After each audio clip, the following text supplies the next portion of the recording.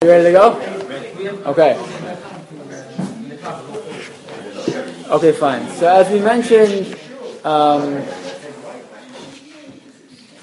before, obviously, this is an issue that doesn't only didn't just come up now with the scandal, but it's something that comes up very often. I took a look just quickly at some of the stats, national statistics, on the prevalence of child abuse, all kinds of child abuse. The truth is, the most prevalent form of child abuse is actually neglect. Over 70% of cases of child abuse are neglect cases. All the other kinds are much less prevalent, but still very prevalent. So prevalent that they say that a report of child abuse is made every 10 seconds in the United States. This is the one that couldn't believe this one. More than 5 children die every day as a result of child abuse. Okay? In the United States. I think if it would be real, so in the news they'll talk about it. I'll tell you what else I saw. More than 90% of juvenile sexual abuse victims know their perpetrator in some way, which makes sense. About 30% of abused and neglected children will later abuse their own children. Which is not surprising, but horrifying to think of. And the other very interesting thing, I think, which we've seen, unfortunately, is that child abuse occurs at every socioeconomic level, across ethnic and cultural lines, and within all religions, and at all levels of education. It's not something that's relegated to one segment of the population. It happens, unfortunately, everywhere. And therefore, it makes it even more relevant for basically anybody, no matter where we are, no matter where we live. So the first question we have to deal with is, why in the world, what are we even asking the question about? Why would there be any question about reporting a case of child abuse? Because people don't. Okay, so we find that it doesn't sometimes. We even find, unfortunately, sometimes in the Frum community, that in the Orthodox community, it's sort of one of these things that, unfortunately, has been true with a lot of issues. We don't want to talk about it. You sweep it under the rug. Right. And that makes it even worse. Or they go to the rabbi. Okay, so the question... I have a son-in-law, and that is what he does. That is his child abuse. Teenage abuse and drug abuse, right. and the effect of parental... some of the horrors, there are a lot of horror stories. Horror stories. Horrible things. 12, 13, 14 years right. old. Exactly. But even Israel is changing in the past 2 or 3 years. Right. No. There's been a great movement over the past number of years to really expose this. Dr. Pelkovitz, who works at Yeshiva University, has gone into all kinds of neighborhoods, and he's really there's an organization called Nefesh, which is an organization of Jewish mental health professionals who have kind of made it their business to get the word out and to speak to specifically the Orthodox community about this issue, among others. But let's get to our sources for right now. We'll come back to this again. So the Gemara says, in source number 1 in Rosh Hashanah, that a person who informs, a Jew who informs another Jew, is so bad that they go down to Gehenna and they're punished there for all generations. Right? A person who rats on another Jew to the secular government, it's one of the worst things you could say, that they're messed up even in the end of their life. Seems like, but what could it be that the person does that's so horrible? And Rashi mentions in source number 2, who are these informers? Who's a moser? He actually uses the word the malshinim. We say in the Shemon Esrei, v'la malshinim al tihi tikva. You see how serious the issue was of people who were looking to get other Jews. That if they actually had a new part of the Shemon Esrei, specifically to ask Hashem to protect us from such people. So there were such people in that time. Who are they? Talebearers, it says, who give the wealth of the Jews over to the idolaters. There are other explanations given by other commentaries, but the basic point, Rav Hershel Schachter writes this in one of his articles. Rav Schachter is one of the Rosh Yeshiva, the heads of the Yeshiva at Yeshiva University, world-renowned, as we mentioned many times before, one of the greatest scholars in the world right now. And Rav Schachter writes that a moser is who? One who aids a pirate, a crooked government official, or a tyrant king to obtain money illegally from his fellow Jew. even if the Jew has actually done something wrong, but if the secular government or the ruler would exact a punishment far beyond that which the crime should require, then it's likewise forbidden to report him. Okay, that was in those days, and that's even in these days if you're reporting to such a government.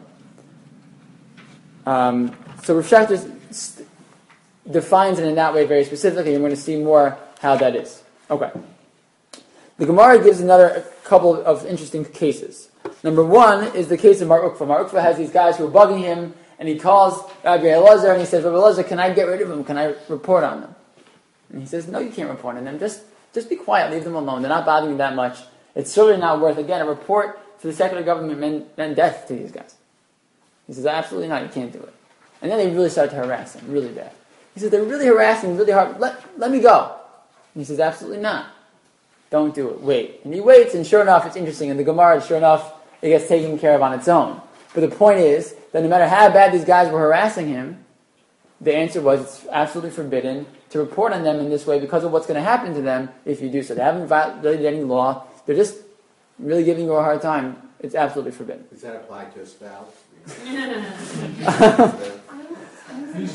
So that the Gemara in source number 4, in Bava Metzia, which you all saw, tells another story about Elazar, the son of Rabbi Shimon, who himself, there's a long story before and how this happened. Basically, he gets appointed by the government to go find people who are stealing from the government. It's not clear how much they're stealing, if they're really stealing, but he's ordered by the royalty to go ahead and find these people. And he does Jewish, other Jews. And he does just that. He goes right ahead and he does it. Again, he's an Amora. He's a big rabbi. And he gets accosted by another rabbi and says, what are you doing? And he says, what do you mean? I'm doing my job. He says, let someone else do your job. And then you have another case later on where Eliyahu Hanavi, Elijah the prophet, comes again to another rabbi who's doing the same thing. And he says, rather than give someone over to the government, you should run away. So there's one interesting thing. The commentators are all bothered, though. These are big rabbis who are doing the informing. It's not like some guy. So how could it be? So the Rashba mentions, he says, they weren't telling him that it's absolutely forbidden. They're saying it's not right for you, a big rabbi, to be like the guy sending other Jews away. But really, because they actually use this as a proof that in certain situations, if the government has the mandate to collect funds, a Jew can certainly inform on another Jew to get those funds to the government as needed. There's an interesting question that comes up. Can a Jew work for the IRS? Why? Because if you're working for the IRS, you're going to end up finding other Jews who are cheating on the taxes and sending them in to the United States government. So again, so generally it's assumed that it's permissible. It's not their lives on the line either, though. Correct. Good. So far we've seen only talking about monetary. But that's not only the part of small the power put But the Nazis did. They had Jews in charge of other Jews. Right. And it was discussion between them if to report for the Egyptian about somebody not walk or not. So right. I'm just following orders, right? Just following orders. Where does that take us? Okay, so take a look in Shulchan Aruch in source number 5. So in Code of Jewish Law in the Shulchan Aruch it says that it's absolutely forbidden for a Jew to inform upon another Jew, even if he's a wicked person, he's a sinner, and even if he's really bothering you, he's really harassing you. So the Ramah adds that's only if he's harassing you with words. But if he's attacking you, it's going to be different. The Shach says in source number 6 that if the guy is coming and attacking the person physically, says the Shach, not only is it now permissible to report, Mechuyav, you have to. You're required. So the Shach already starts to put a crack in the ceiling a little bit that, wait a second, this whole law may not apply in situations where there's physical damage being done. Maybe this is a monetary issue, but certainly when the person is physically damaging another person, that may now give us a leniency now to let us step in. The rabbis before him, it's hard for me to believe, as smart as they were, that they would not, they would make a blanket rule like that. Correct. The Shach is not, when the Shach comes, you're right, the Shach was in the 1700s. When the Shach comes and makes his explanation, it's not like, oh, now the Shach said this and now all the rules change. What it basically means is that was his understanding that was the understanding of the law all along. Just he was the one who wrote it down. Meaning, just because it's a good point, just because one rabbi prints a book with a certain rule doesn't mean that this wasn't the understanding beforehand also. Right. He's explaining, no, you have to understand that when the Shulchan Aruch writes this, he means it in the following And we way. even saw from the Torah that Correct. There's just got the Right, same it's tradition. line. Right. It shows, Right. Different. one extreme. Correct. It's right. It's not before the Shach. No one knew Right. this. Correct. Thank you. That's a good point. So the Aruch HaShulchan in source number 7 is something that is wild, but it becomes relatively accepted by many of the later besides the Jewish law, the later rabbis. The Aruch HaShulchan, who himself was a shul rabbi in Lithuania in the 1800s, he says, look at source number 7. He says, it's known to all those who've read about the generations before us that in the earlier times in far-off lands a person did not have protection, whether physically or monetarily, from bandits and rapists, even though they called themselves the government. Meaning, as in the case even today in many places in Africa, he says, whatever, where the government's involved in robbery and violence. And he says, thank God for the Tsar, the Russian Tsar, he lived in Russia, right, lived in Lithuania, so, and thank God for England and all these countries, he says, who are now spreading just laws. What does he mean to say when he says that? Because there was no government. That what was the government before? Unjust. It was just as good as the rapists and the murderers themselves. Right. So informing to them wasn't helping anybody; it was making it worse. When I was in yeshiva, we went on a trip to Poland. We didn't just go to Poland; we also went to Ukraine. And don't ever go to Ukraine. If you go into the Ukrainian airport, it's crazy. It's like the Russian mafia controls the whole place. Everyone's in uniform. These guys do whatever they want. They take whatever they want. It's literally like this. It probably used to be much worse. But these guys, it's as if you don't feel safe from the government. You feel like the government's out to get you. And that's what it's like. We're going to see, we'll see that the Tzitz Eliezer, Rabbi Waldenberg, who we're going to quote in a moment, brings this Aruch HaShulchan. He uses this as one of his proofs for why nowadays reporting in many situations, it's one, again, not everyone agrees with the Aruch HaShulchan, but it's one thing to use when you need a leniency that, wait a second, and maybe this whole rule doesn't really apply as much when you're dealing with just governments. You're going to report now to the police who work in a just manner. Maybe it's not exactly Jewish law, but it's close. That might change the whole game anyways. But let's see another reason why our question of reporting on abusers is really very different maybe than the point we're talking about until now. Source number 8, we have the famous verse from Kedoshim. This actually was the verse that Eli Wiesel spoke about when he came to speak at the College of Charleston. He named his speech, Don't Stand Idly By. Says the pasuk in source number 8 in Leviticus 19:16, you shall not go up and down as a talebearer among your people, neither shall you stand idly by the blood of your brother. I am the Lord.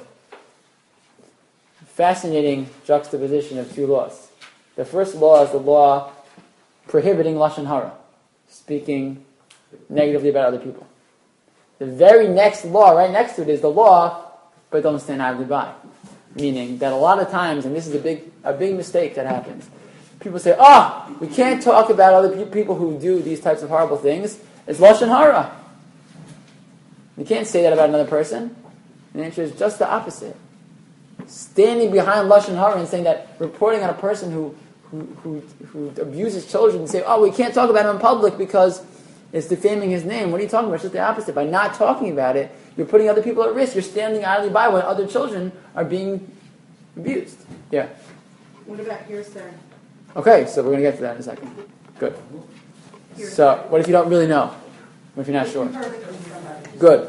So I'm not going to get into the whole Gemara in source number 9. Source number 9 is just the proof the Gemara knows that if someone is going to kill another person, sexually assault another person, it's a mitzvah to do whatever you can to stop them, even if the thing you have to do is kill them. We don't usually employ this. You can usually find other methods of getting this person before they do what they're going to do.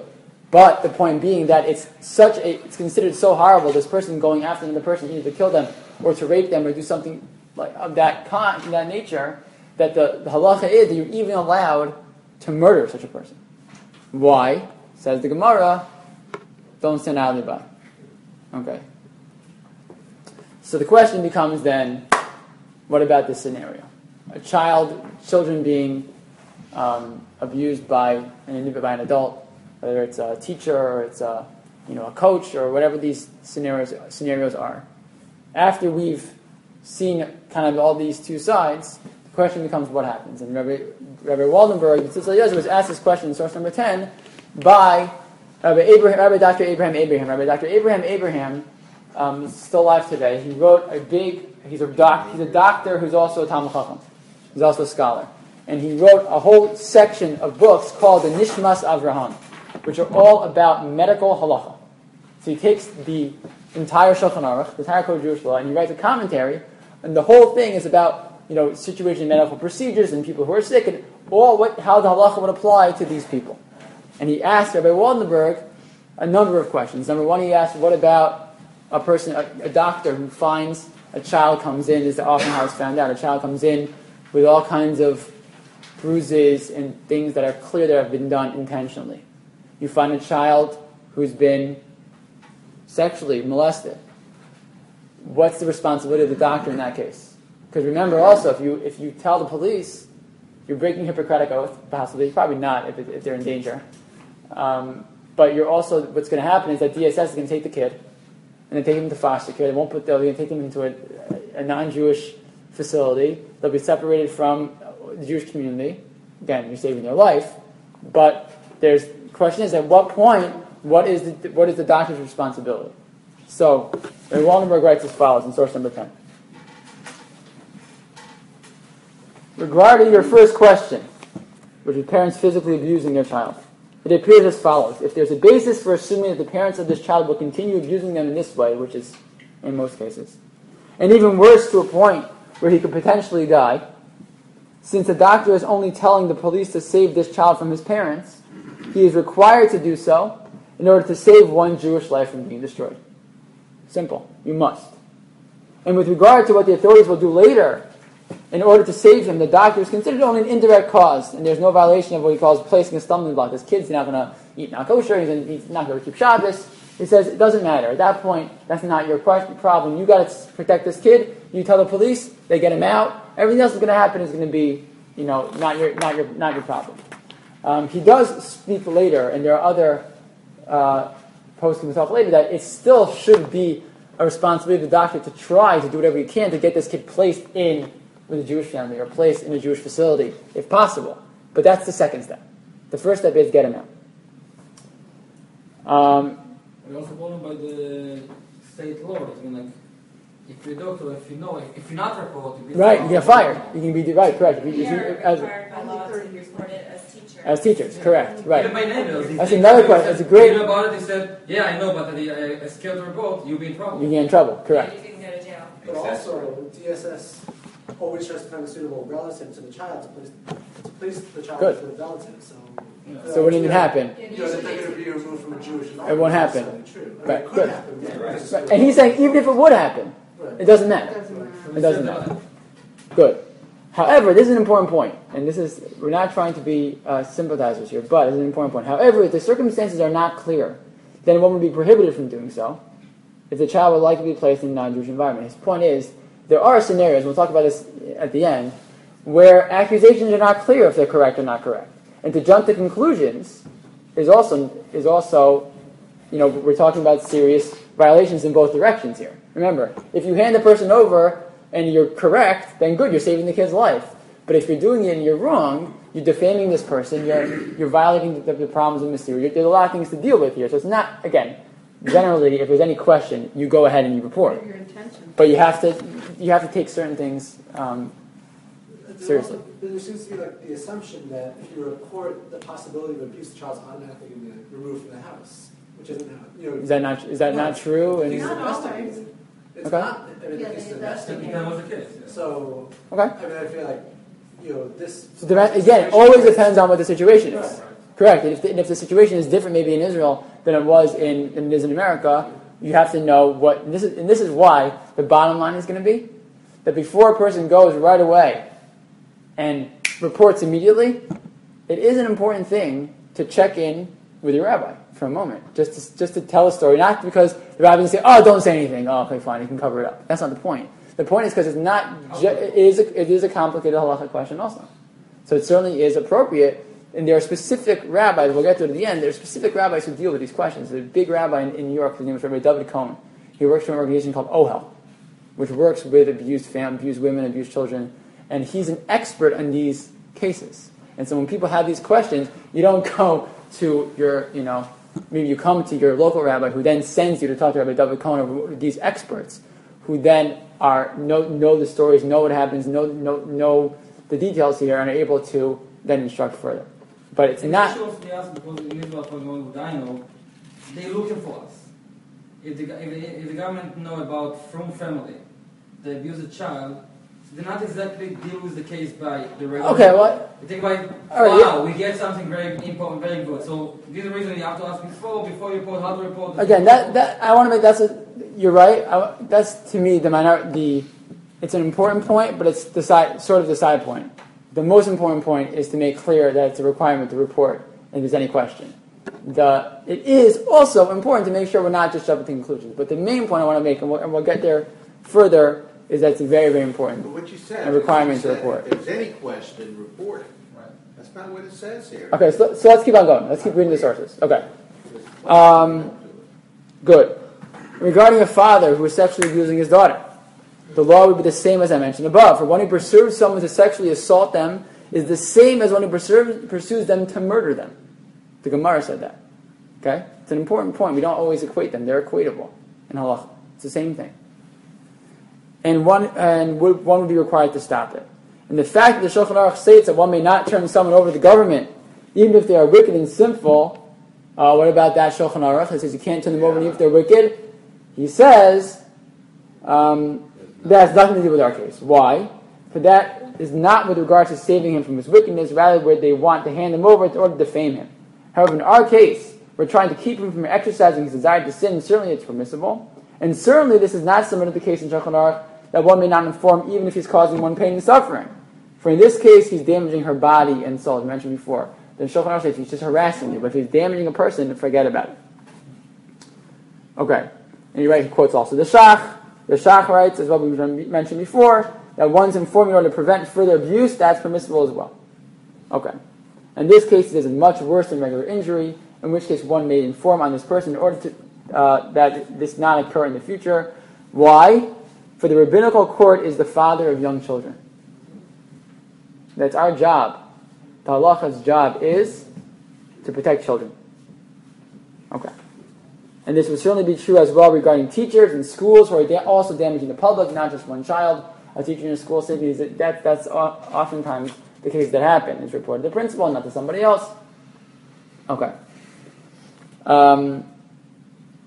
Does halacha make a distinction between a woman doing it to a male? No. Or any child? No. Correct. It's a good question. No, there's no difference in terms of the postscript about that specifically. There's no difference in terms of the gender of the perpetrator or the gender of the person being attacked.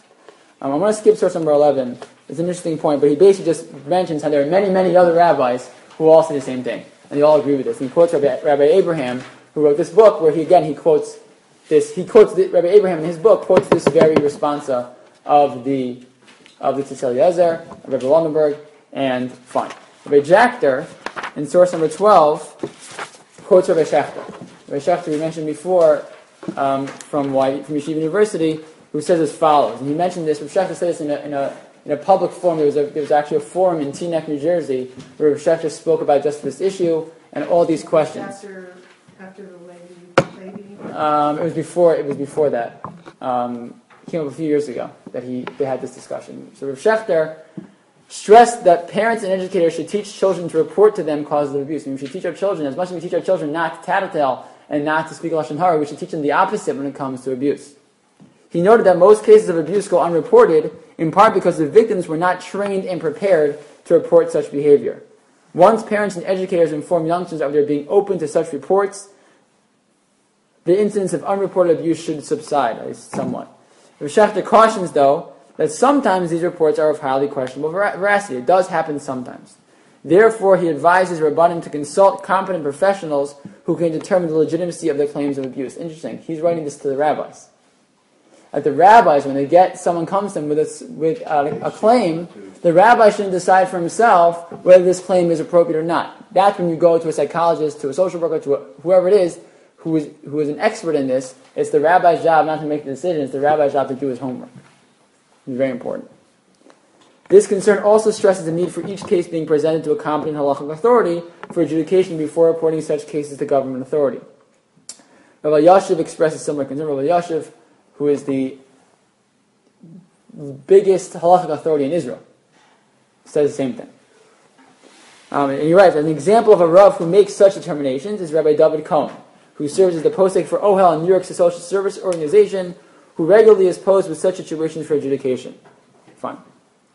I know a case, actually, of a rabbi in a certain community, not around here, who was accused. It wasn't child abuse it was accused by a woman of doing something which it seems pretty clear that he didn't do. But once it came out, it was immediately in the paper, and everybody knew about it, and he was a famous family, and he was done. He was finished. He can't get a job anymore ever again. Again, do I know personally for sure he didn't do it? No, I don't know for sure. But the general consensus is that there's something that he didn't do. But the report was taken seriously right away, sent right away to the papers, and that he got fired, and that was the end. I'm not here to give a talk about defending people who possibly are abusing other people. That's not the point. But it is important in having a discussion like this that this is the two sides.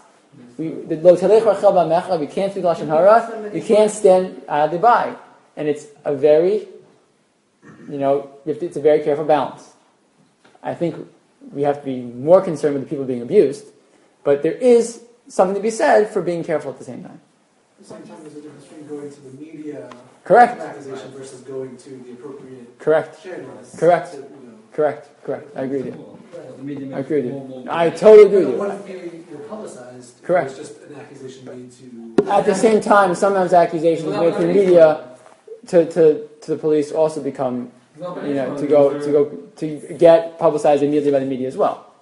It's Yeah, right. give and take. It goes together a little bit Bring sometimes out also. more people, Right. and you see more cases Right. evolve. In Israel was one of the... It happens. But I think that's probably the minority of cases, I would imagine. Okay. I think what we've seen so far, you only have one more source, is that when you came in here, I think you knew the answer. Right? You came in knowing the answer, but I think what we've seen so far is that even if we think we know the answer because it feels right, we have to see what the halacha says, as we always say. What does the Torah say about such a thing? And it's actually a little bit more delicate than maybe we would have thought beforehand. But the sensitivity that the halacha has to the rights of every human being, adult, male, female, child, it doesn't matter. The most important thing is defending the rights of those people, but again, it means all people. And it means being able to think with a level head and to really pay attention, to really do our diligence, both to stand up for those who are being attacked and to be careful to make sure we're not making false accusations. But it's not just that it's a nice thing to do, it's a Torah requirement. And I think when we see it in that light, it changes things a lot. I want to close with source number 13. Pislei Tshuva is a source from the 1600s, 1700s, who is a commentary on the Shulchan Aruch. This is not, a 21st century rabbi. He writes a fascinating thing. All the Musar books, right? Musar is the idea of working on one's character, admonish people regarding the sin of Lashon Hara, people who speak Lashon Hara, gossip. I admonish the world about a greater, more prevalent sin, namely, not speaking up when necessary to protect the oppressed from the oppressor. By not speaking up, you violate the commandment, Lo tamod adam re'echa. Similarly, he says in monetary matters, we're obligated by Hashavat Haveda to return someone's lost object, returning a lost article to its owner. If you see that someone's employees are stealing from him, or a person's partner is taking advantage of him, someone is being misled in a business transaction, or an individual seeks to borrow money, and he's someone who doesn't pay his debts, and similarly in matters of matchmaking, if you possess knowledge that this person has a bad character, all these are examples of Hashavat Haveda. There's always this question, but Rabbi, it's Lashon Hara. All of a sudden it becomes Lashon Hara when we're uncomfortable. Oh, it's Lashon Hara, I can't say it. Right? When it's juicy, it's not Lashon Hara. But when it's, I don't want to say anything, I can't do it, it's Lashon Hara. It's very, very dangerous. And worse than not doing something when you're supposed to is to pretend that you're hiding behind the Torah as your excuse for not doing it. Even more dangerous. So, I think I didn't tell you anything tonight that you didn't already know. But if it does nothing else, we should never, this should be what we call halacha v'lo l'maseh. It should be halacha that we know we never, ever, ever, ever have to employ it. But it's important for us to know and to keep ourselves aware, to know the halacha, to know what the situation is. And I hope that as we continue to do this, and the merit of us learning these halachos, we should never, ever, ever have to come into contact with it in our community. Amen.